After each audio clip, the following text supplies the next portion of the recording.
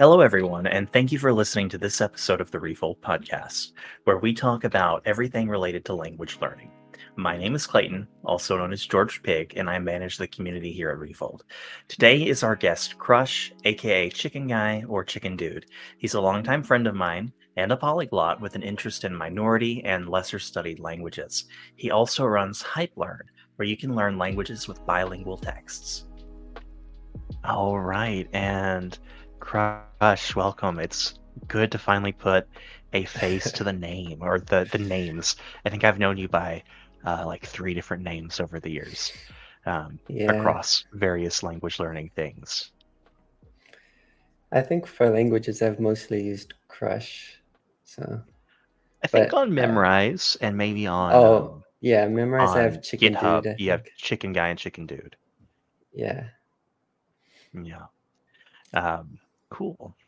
Well, do you want to go ahead and introduce yourself to the people who may not know who you are? Tell them a little about Uh your background in the language community, as well as your background with languages. sure. So I'm Crush. I got started in my first language a long time ago in middle school. We did 3 years of Latin, and I thought that was the coolest thing ever.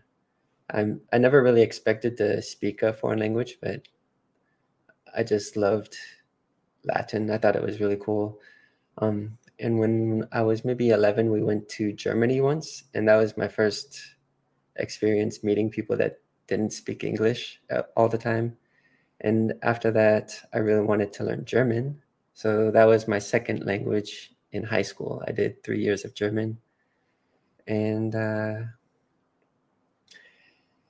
it's kind of funny. I guess the languages that I studied in school are probably the languages I'm the weakest in. But after German, I started with Spanish um, using Platiquemos, which is still my favorite course ever. And after about a It's one of year my of, favorites too. oh, it's great. Yeah, Um, if all self-study courses could be as in-depth as Platychemos, we would have an army of fluent people. I yeah, will say so it didn't really cover the two forms. Um, so at the time when I did Platychemos, I didn't supplement it with immersion like I should have. So I showed up in Mexico quite competent at outputting with a very narrow range of vocab and yeah, absolutely no command of the two form. so for me, I did Platiquemos for about 9 months, I guess. Mhm. And then I went to Spain and I lived in Spain for 2 years. And You lived in uh, Basque Country, right? yeah, that was later. Later, I okay. didn't, when I got to Spain, I didn't realize that people spoke anything other than Spanish there. And that was kind of what opened my eyes to non larger languages, I guess. Um, but I got there and it took me about a week, I guess, just speaking with people before I felt comfortable. Um, and then after that, when I was in Spain, I read a lot. I probably read like a book every 2 or 3 days.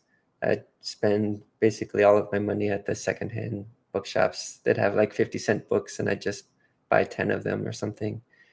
And so I read very intensively, and I did intensive reading for the first like 5 or 6 books. So I noted down every single word that I didn't know. And then I looked it up and I made word lists and I tried, um, I guess it was mostly word lists that I used, the Iverson style word list, if anybody's familiar. And then The while I Iverson was, style word list. We'll have to put that in the box. I forget the description box below, because so the Iverson word list method. Iverson is a Danish polyglot who's also an old head, as we say. He's sort of been in the scene for many years. He was an old head when I came onto the scene like 13 years ago, yeah, back on the How to Learn Any Language forums. yeah, that's where I learned about him. And I picked up a lot of good advice, like when I was getting started learning languages. And while I was in Spain, I started French and German. Initially, I wanted to do basically the main languages. I wanted to do French, German, Spanish, and then Like I also figs, wanted to do basically. Russian. Basically figs, but replacing Italian with Russian. Okay. And in Spain, I did the FSI courses for French and German intensively. So that was when I still had a lot of energy. I did about 3 hours a day of each of FSI Different on when you're top of, old. yeah. And when I first got there, um,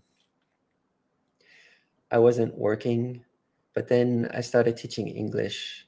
And when I taught English, I walked to all of my classes. I didn't have money for a bus or anything. So uh, when I was walking to class, I would do FSI. So it would take me like 40 minutes to walk to the different students' classes. So I'd have 40 minutes going to class 1, another 40 minutes to class 2, and so on. So I had a lot of just downtime that I used for FSI.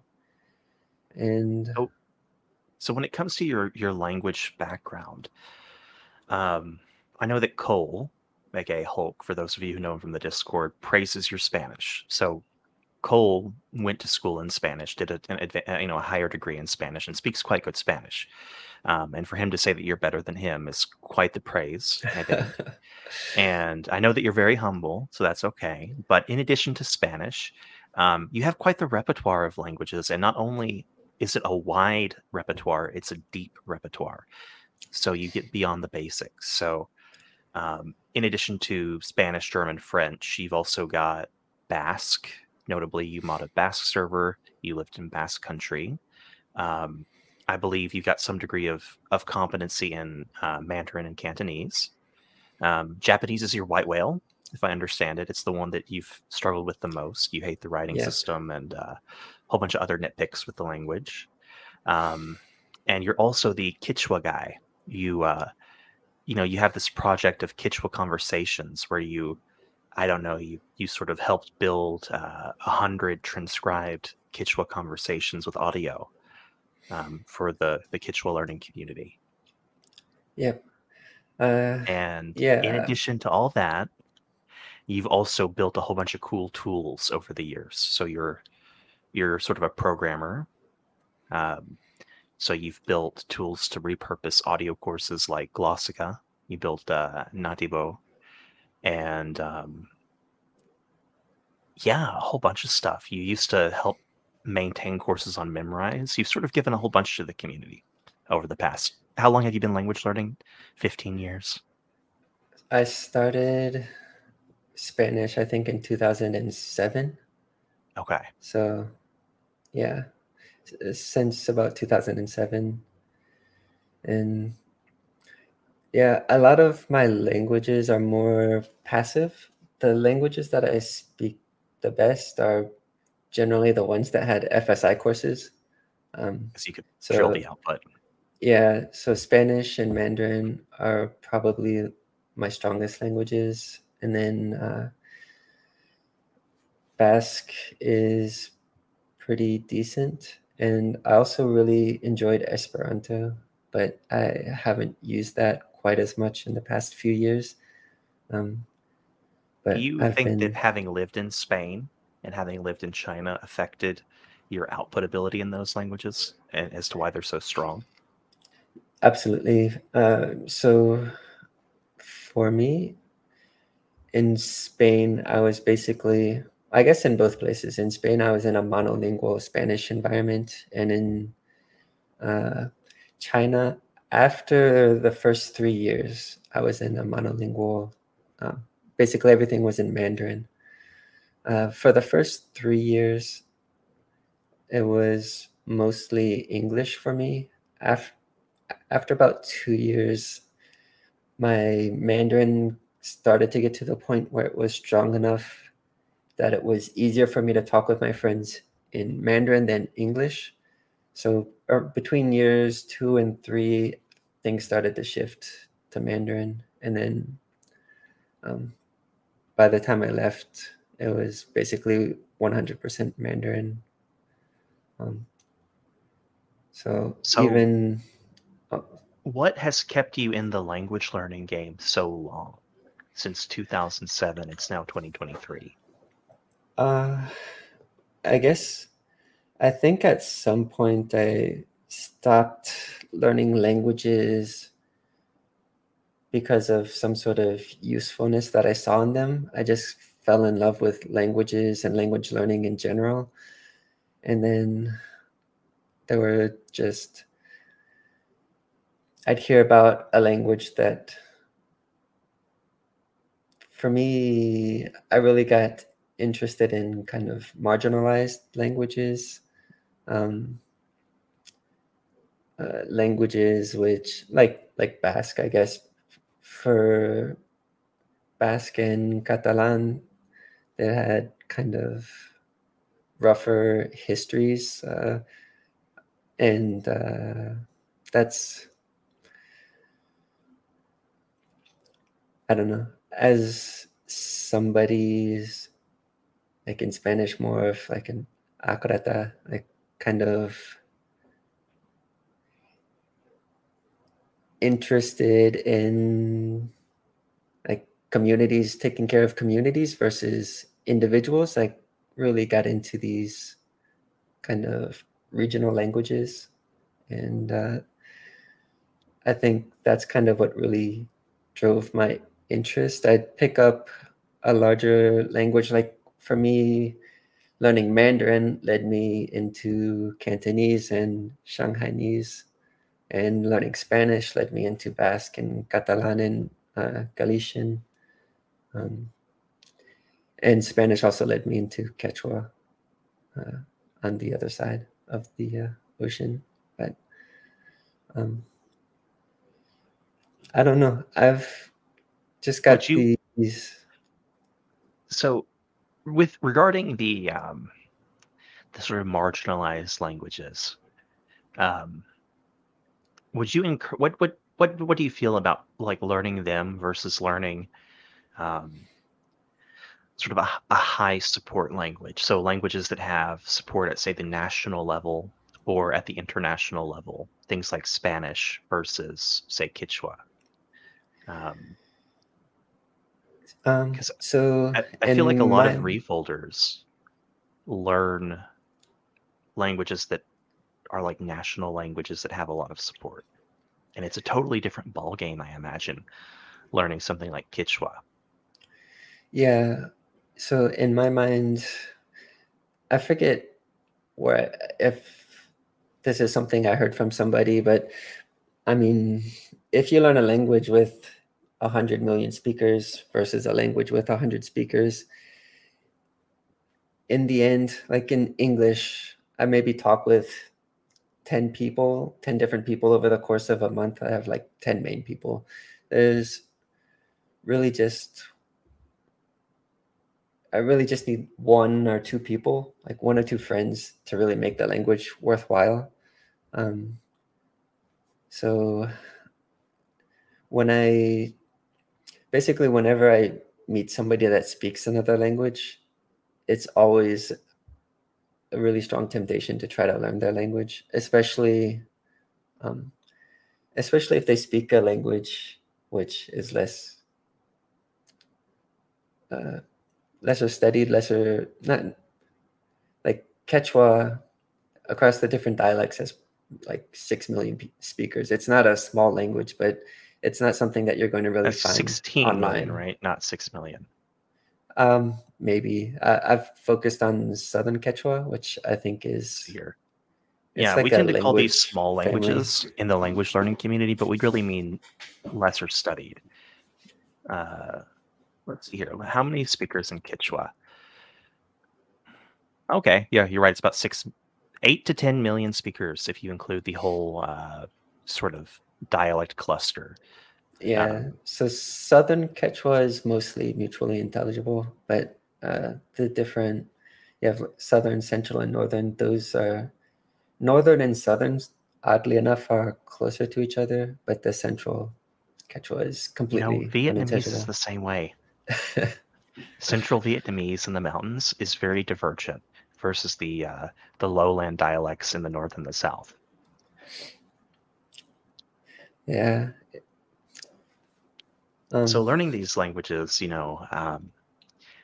with Kichwa, we've talked about this. You've had to get into like folk stories and folk songs, and then you've also had to pay and make your own graded material because there just isn't a lot out there to get a footing in the language. Yeah. I guess that's another thing that kind of inspires me is being able to make resources. Like for Basque, I had the first 2,000 sentences of the Classica course translated, and I wanted to get them recorded as well. But by the time I had them translated, I didn't really need them anymore. Just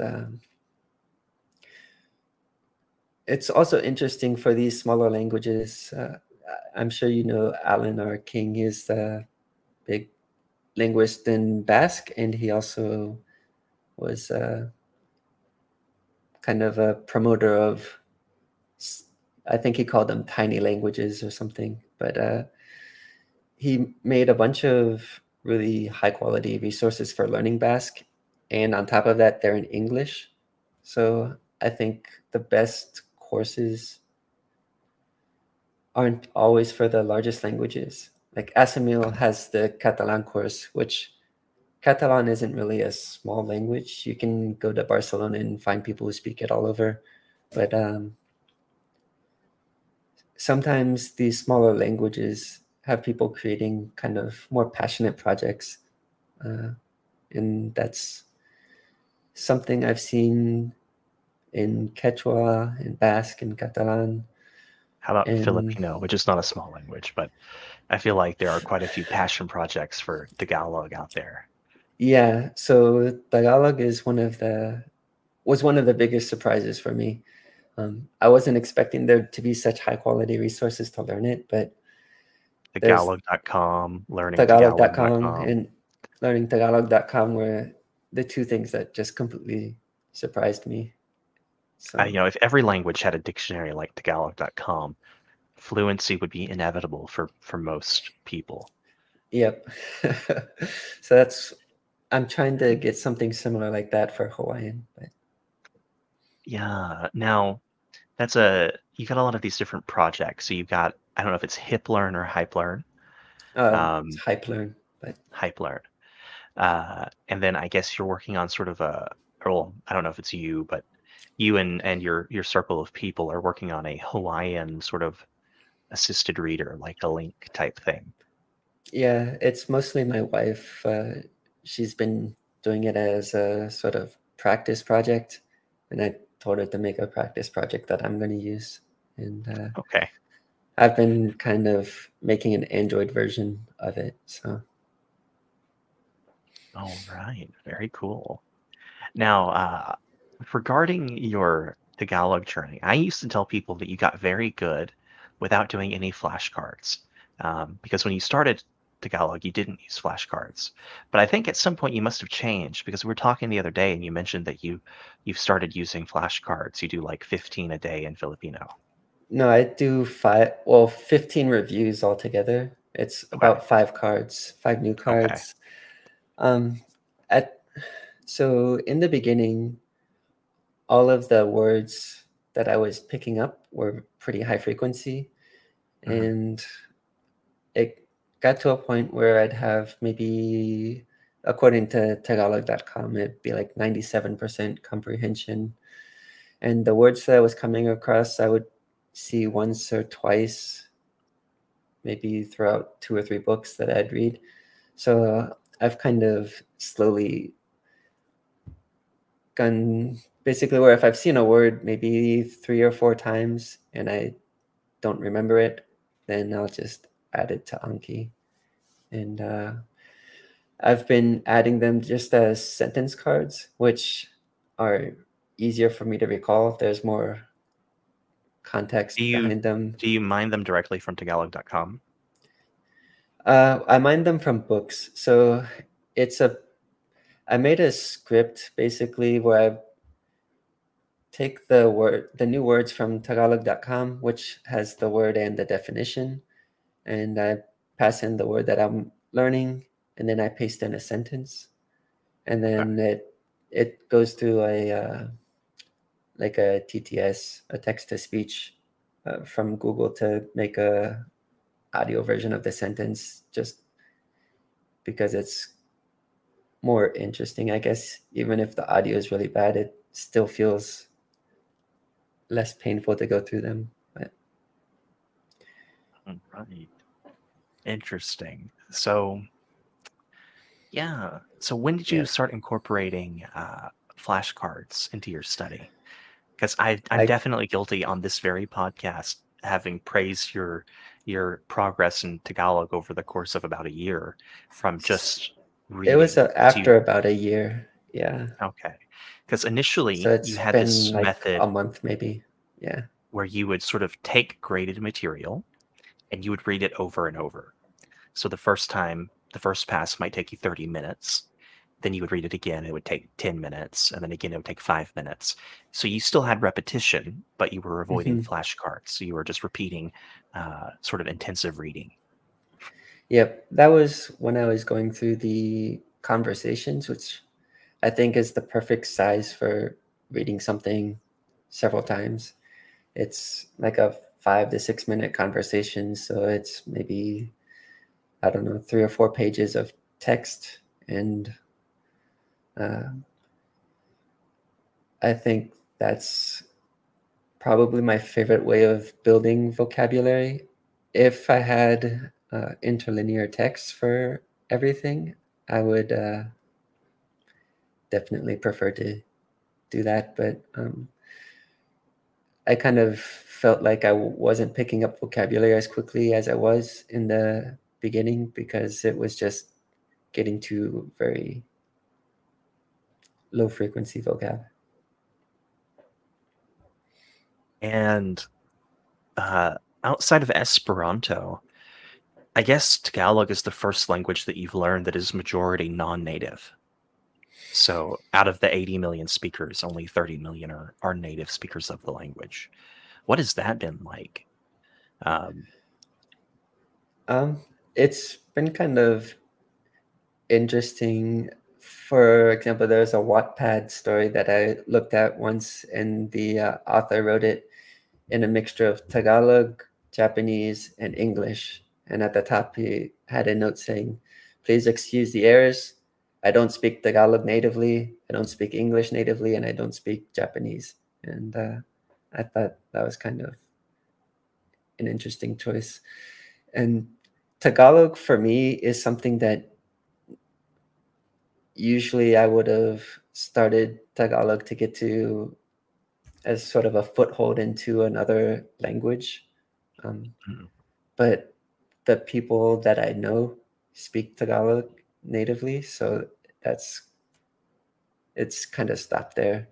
Um, Ethnic Tagalogs hit different when they speak Filipino. I had a roommate once who was a native speaker of the Southern dialect.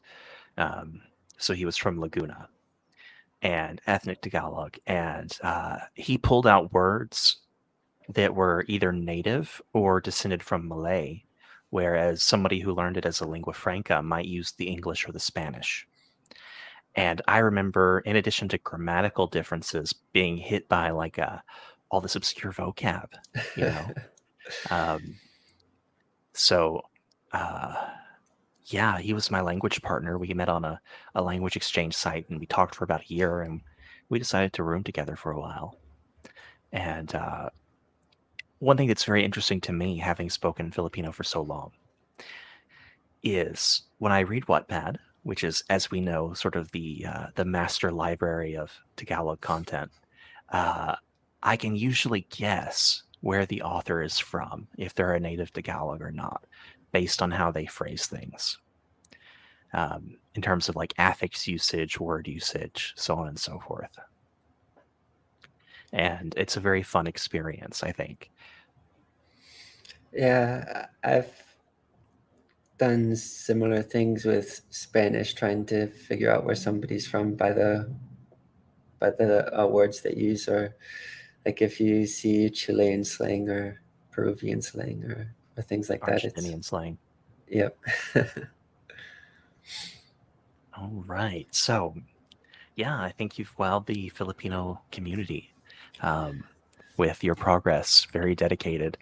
And you're sort of an anomaly because you don't live in the Philippines and you don't have any Filipino family, which in my experience tend to be the two biggest groups of Filipino learners. And here you Yeah. are in the south of the USA, just chugging away and making really good progress.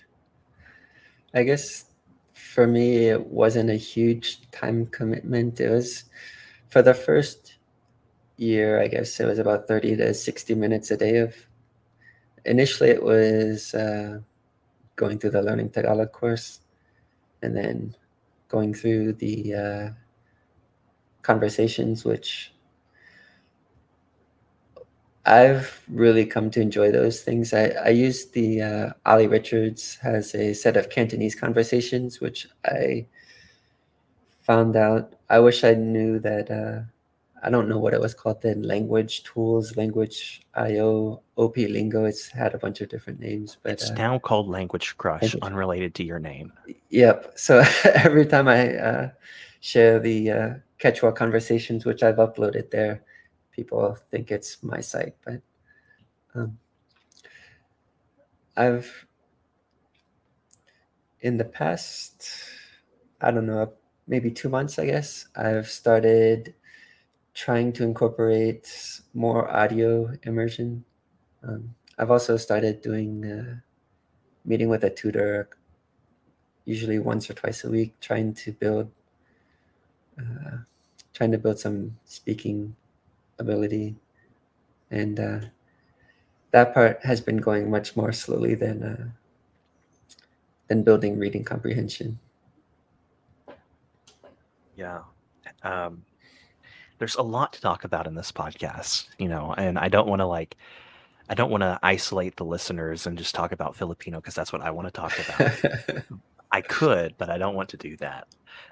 So I'm going to shift gears here, and I'm going to ask you. You have been involved in a lot of giving back to the community, with your projects, your GitHub stuff, managing community decks on Memrise, so on and so forth. One question that the community had for you was, if you had an infinite amount of money, how would you fund something for languages? What would you do? What would you build or have built? So I would build two things for each language. I would build an FSI course for every single language. And I think I've talked about it with you before, but I really like Glossica and the conversations, the like Tagalog conversations or Cantonese conversations from Language Crush. And to clear that up for people, Language Crush by Leo Smith. He has a series of usually about 100 conversations of just sort of like people talking. They're usually yep. a couple minutes long over a It's variety of usually different 6 topics. minutes. Yep. And they're transcribed and they're 100% free. So, but I'd love to kind of combine the two. Basically, you'd have something similar to Classica, which would also have grammar explanations for things, and you would have basically go through a set of sentences over the course of a week that would prepare you for a conversation. And then you'd listen to that conversation during the next week. You'd just review it and then learn the next week's sentences to prepare you for the next set of basically the next conversation. So I think it's a great way to build listening and speaking skills. Though my favorite course style of all is that drill-based FSI style course. So that would be my first choice.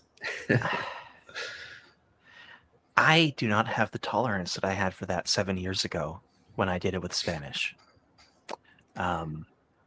7 years ago, I was probably 100 pounds skinnier. I had a lot more energy, and I had a lot more tolerance for that sort of thing. Um, It's a now big I'm very commitment. now I'm very content to just grind vocab and memorize and read graded stuff until I get good. So for me, it depends on my goals in the language. If I'm just going for passive skills, I would much rather just read. I'd rather go through Assimil and just kind of have fun with the language. But for me, Spanish and Mandarin, for example, Spanish was the first language that I really learned to fluency. So I really wanted I was really motivated. So I did about 3 hours a day of FSI, and then I would do some vocabulary study. I'd try to do language exchanges. I'd hang out on shared talk all day, and just try to No, get as much and Spanish I as I say that can. I don't have tolerance for this, and I'm actually kind of lying. I've been spending about 2 hours a day for the past month on Swahili, so doing memorize vocab, cramming vocab. So I guess if the spark is still there, right? You find a language that really Yep. speaks to your soul. And for me, the best part about these drill courses is you can do them outside. So I would go for long walks and get my exercise in for the day and learn a language. So All right. Now let's see here. I want to see what the community had questions for you. So, this is a good one. What is your advice on managing multiple languages? Because we've actually talked about this. So right now, um, I have been working on a schedule where I do Swahili in the morning, then I do Filipino in the evening, which is a lot easier. I just basically read. Um, but I have other languages that I would like to maintain. So right now, the only Spanish I use is when I do refunds or I help answer questions because I do the support for the Refold website. That's like the extent of my Spanish. I've sort of become like a heritage speaker. Like that's pretty much all I I do. It's a very narrow range of the language. I wouldn't really even call it maintenance. And I myself am curious, how do you maintain your sort of vast repertoire of languages? So for some languages, like with my wife, we speak mostly Mandarin at home, with a mix of uh, Spanish, English, and Cantonese. But uh, for most of my languages, it's been kind of one of my biggest regrets. Once I get fairly decent at a language, it stops feeling like I'm working at it and I'm just enjoying it. And usually when I hit that point, like, okay, it's time to go to the next one. And then it kind of gets pushed to the side.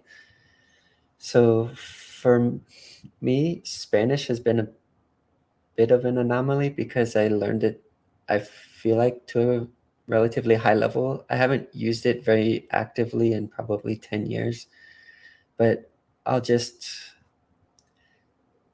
every once in a while I'll come across a book that sounds interesting, or there'll be a show on Netflix And and you, we'll with watch that. Spanish, you get into actual literature. So I'm kind of guilty of reading light novels and whatnot, but you get into like Cien Años de Soledad and things like that. Like you read actual literature. So that was one of the biggest things that surprised me about Spanish is I just really fell in love with the classic literature in Spain. Well, in Spanish in general, but I've read of classic literature. I've read more Spanish authors, and in English, I didn't really enjoy very many older, like 1800 authors other than Mark Twain.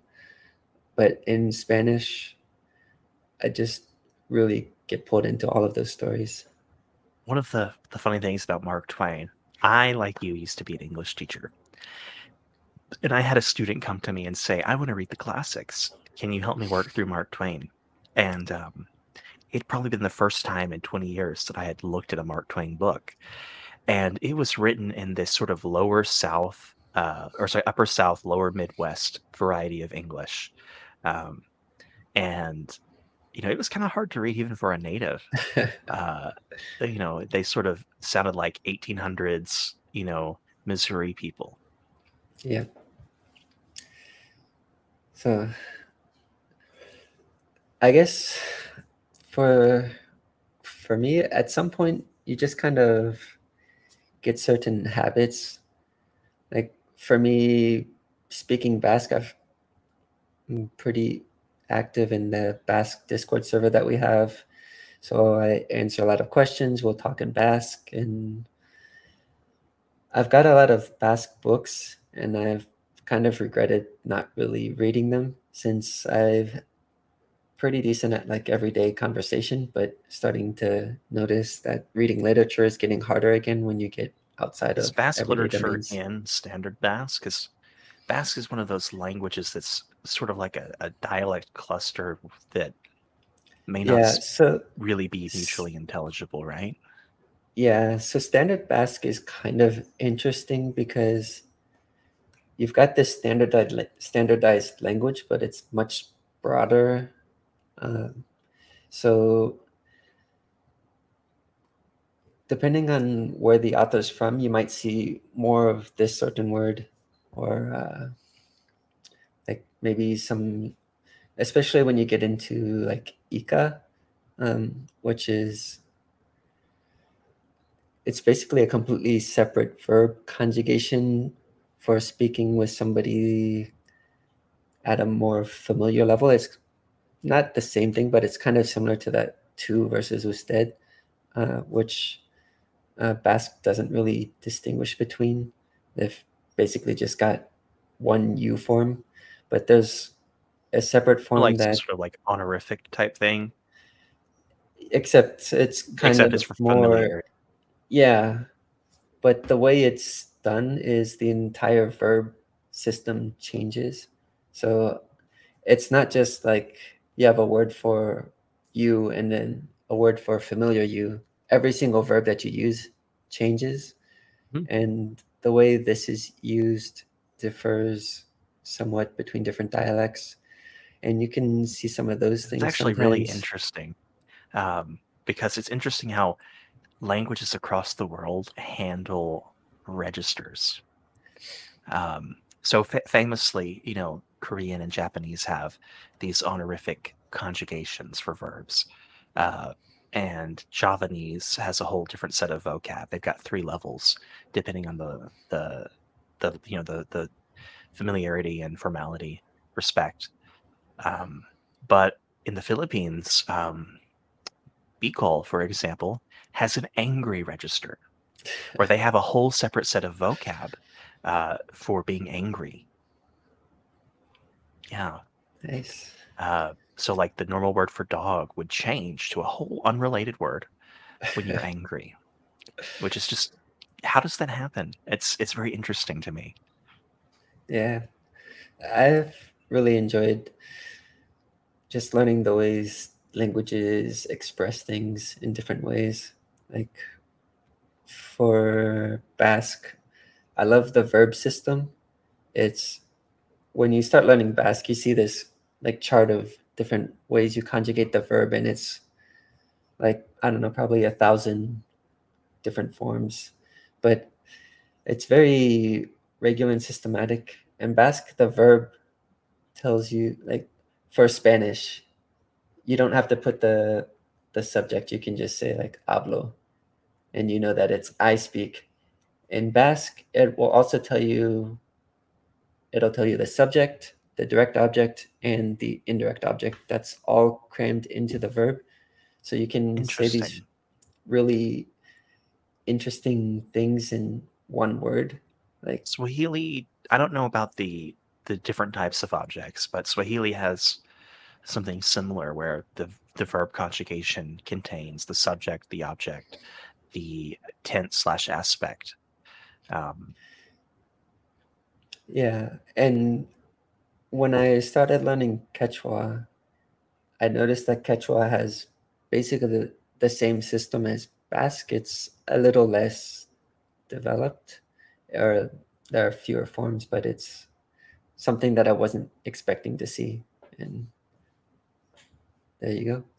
How do you feel about the Filipino focus system or voice system, where Yeah, that's one of you the know things that I really enjoyed about learning Tagalog. It was just a new way of seeing things that I hadn't seen before. And in a lot of ways, it kind of made me think of Basque because the verb tells you, the verb it can can tell tell you you the if it's like an indirect reason, object or, yeah, it has a lot of extra information that you don't have in English, for example. So, and it sort of tells you information about the noun as well. Uh, mhm. so people tend to obsess over cases. They're like, oh, these cases are so cool. But Filipino sort of marks case on the verb.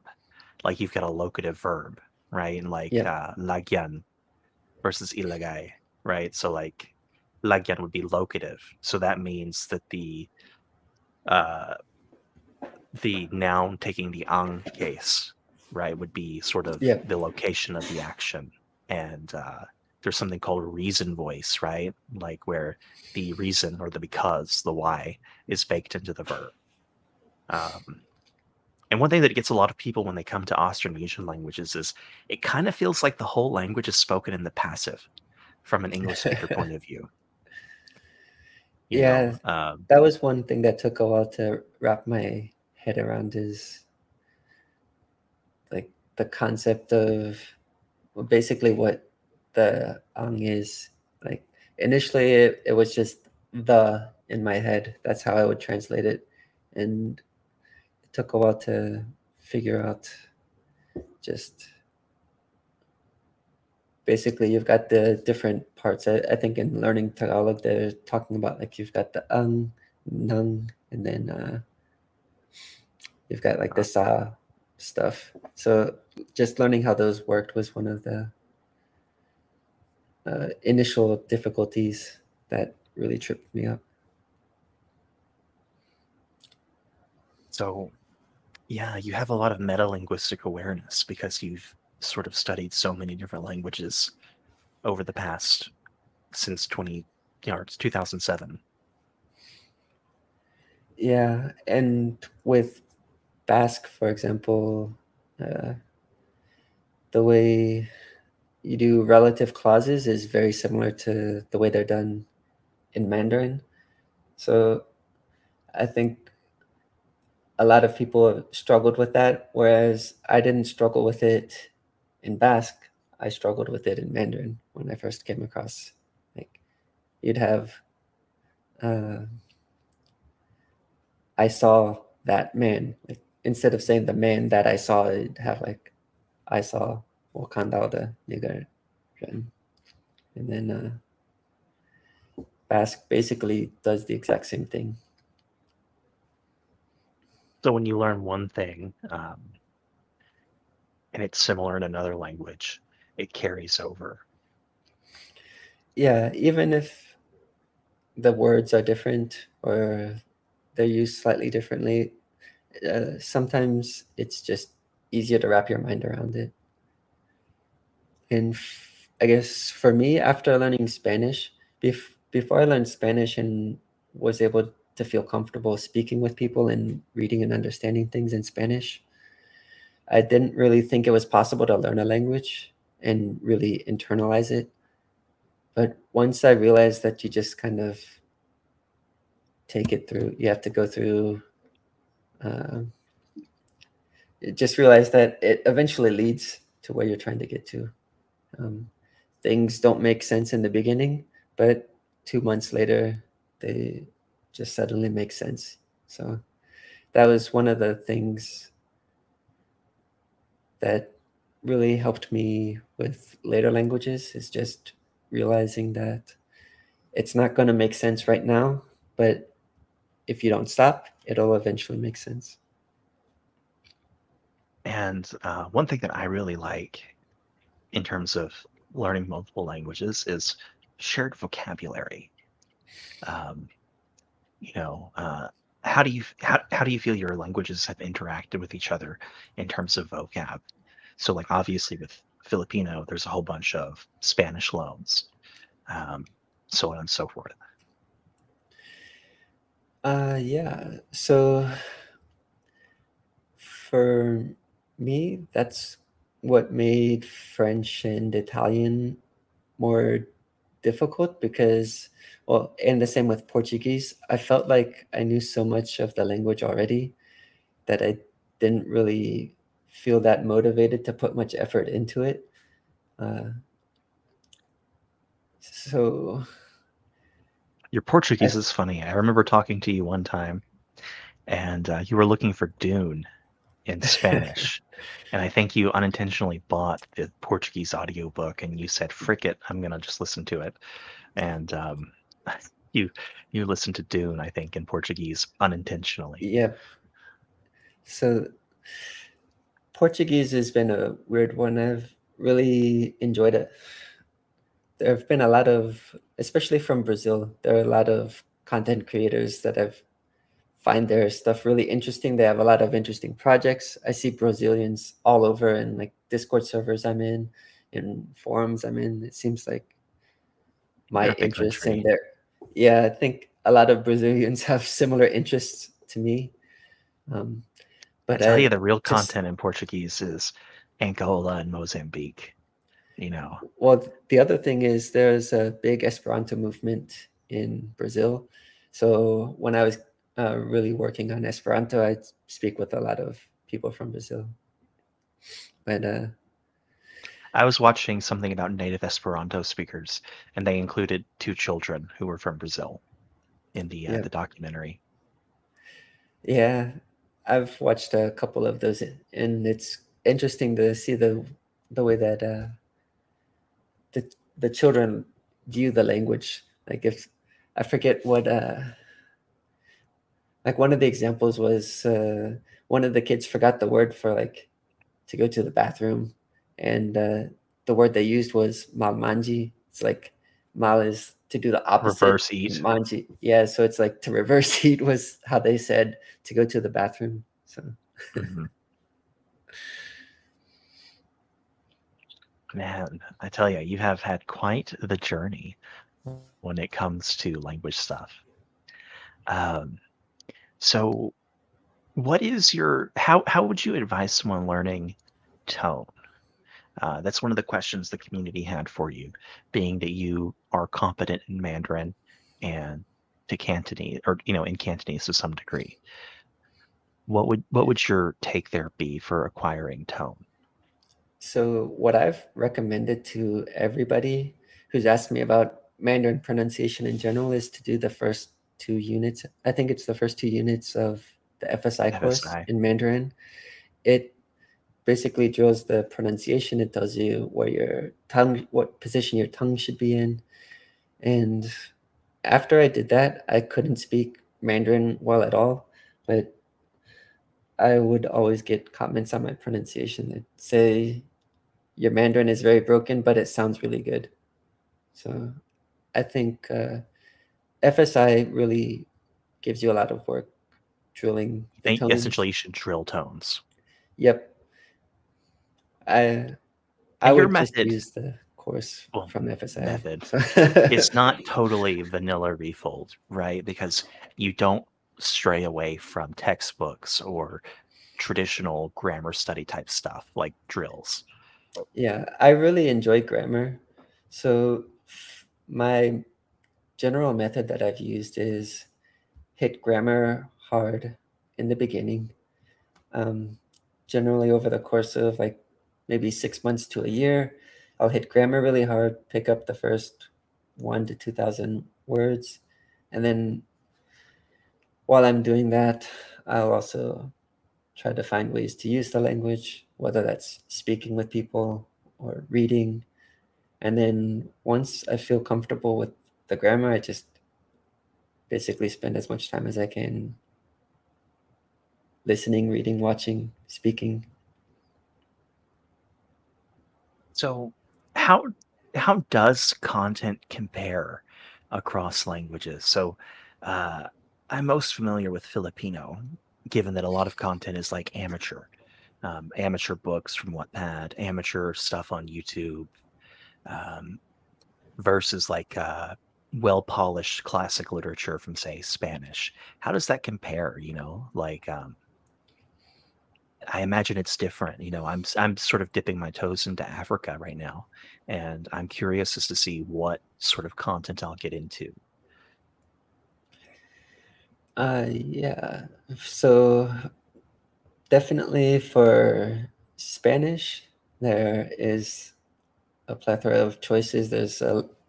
You have a variety of different, even different continents, different countries that you can pick from, and there's so much interesting stuff. For Tagalog, it's been a bit different. I've struggled to find some captivating stories at times, but at the same time, There are so many. I mean, there's yeah, actually a whole bunch to read in Tagalog. Um, when I was looking at like Swahili stuff, I found like 200 books or so um, that were translated, and I found a couple of stories on Wattpad, but it's not a whole bunch compared to, say, Filipino, where you open up Wattpad and there's thousands of pages of different books to read. yeah. One of the things that surprised me was Basque has a very strong amount of literature. I think maybe Spanish people in general are very fond of I think they're reading. very, yeah, because I've seen a whole bunch of Catalan literature as well. Yep. So Basque and Catalan have a very strong literary tradition, and for both of those, I've never really run out of things to read. In Mandarin, I really struggled to find content that captivated me. I ended up watching a lot of wuxia dramas, and that was the closest to uh, Captivating like content. something I could binge on. But for literature, I didn't find a whole lot that really grabbed me. I liked That's uh, interesting. I liked Because I Sanma feel stuff. I feel Yeah, like a lot of people are very into the Chinese web novels. You know, yeah, and I could never really get into it.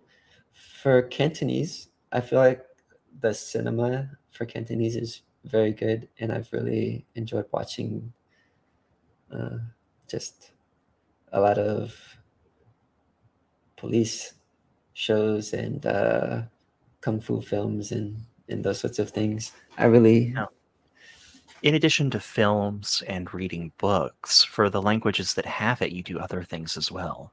Like, you recommended Fire Emblem to me, and I had no mm, clue that Fire Emblem had so much dialogue. I actually played through one of the ones on the Game Boy Advance in yeah, Spanish, and I was very pleasantly surprised by the amount of dialogue. It kind of felt like I was reading a book. yeah. So I'm a big fan of JRPGs. That was really the inspiration for me to learn Japanese. I wanted to be able to play video games and convince myself that I was studying. And um, a lot of my favorite JRPGs, like Legend of Legaia and Final Fantasy VII or Chrono Trigger, I've played these languages in other languages that I was studying, like Spanish. Well, I've played pretty much all of them in Spanish, some of them in French, German, Italian, basically the FIGS languages, which were the easiest to find.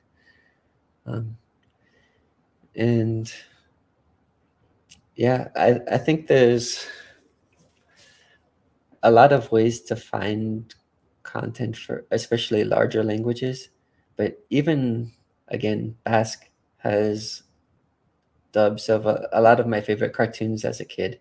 I watched Scooby Doo in Basque. I watched Avatar. I watched Rugrats in Basque. That was a lot of my early immersion in Basque, was just cartoons that I watched as a kid. Yeah, it's very interesting how well supported stuff is in Spanish regional languages. Yeah, Um, there's Dragon Ball Z in Galician, for example. yeah, So that's, very interesting. Because I yeah, think people and going into a language that has like like a million speakers or something, they don't expect there to be a lot of content. Because interestingly enough, what I have noticed over the years is that speaker size has absolutely frick all to do with content availability. There are regional languages in China, India, the Philippines with 300, with 30 million speakers, 50 million Yeah. speakers that have less content than something like Norwegian with 5 million speakers. So it Yeah. really has very little to do with population size. Yeah. And as I said before, you really just need a handful of people to make the language come alive for you. It's definitely much easier with Quechua. It's been difficult. I've had to go to resources that I would not normally go to, and in the end, I've ended up. Is that stuff like missionary stuff? Yeah.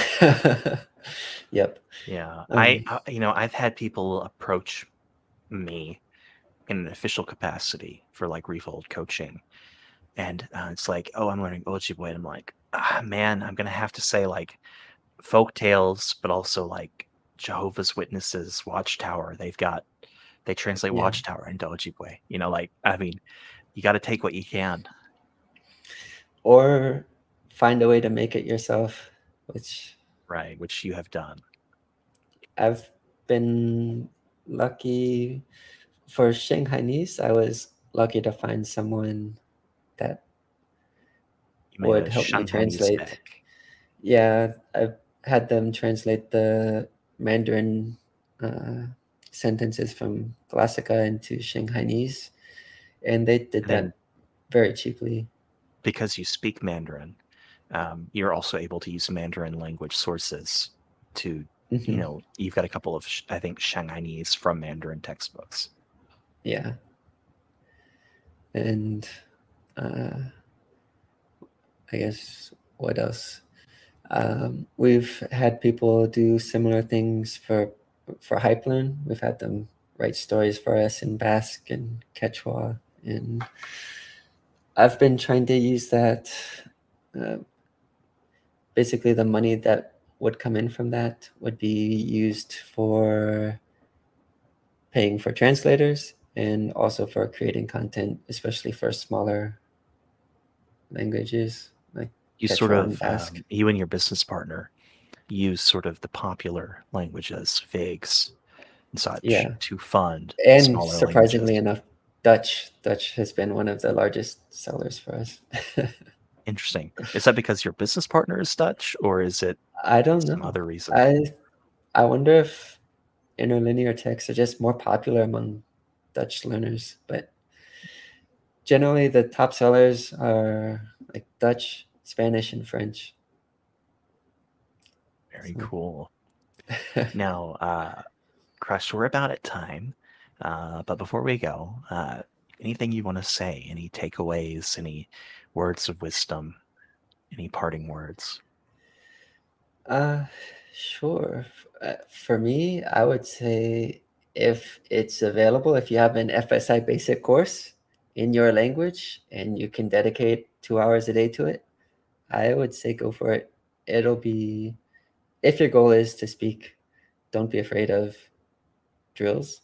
Um, Also, when you get away from the larger languages or more commonly studied languages, you get into a kind of a more personal area.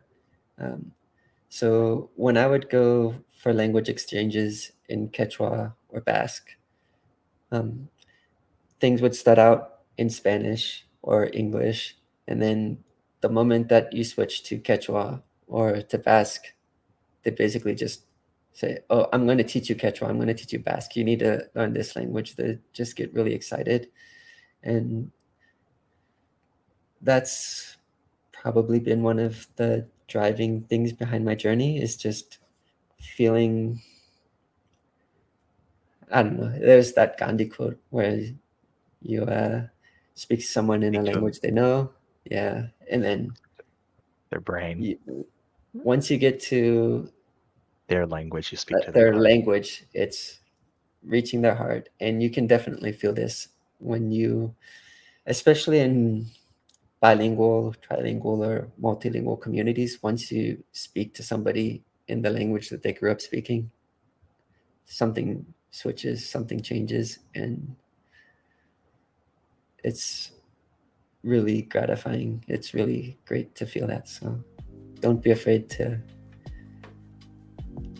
even if you don't have, I don't know, Netflix in that language, it's going to be rewarding in other ways. So. All right. And thank you so much for coming on. Yeah, thanks for having me. I want to thank you for listening to this episode of the Refold Podcast. If you're watching the live premiere, you're in luck. Right as it ends, we have an after party over on the Refold Central Discord server. Come join us by using refold.link/join and chat about the episode.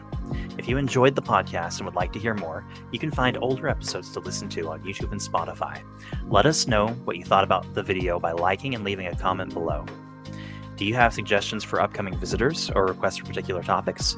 Please feel free to reach out to me on Discord at GeorgePig #5413 or via email at clayton@refold.la. Thank you all for watching and or listening, and I'll see you next week.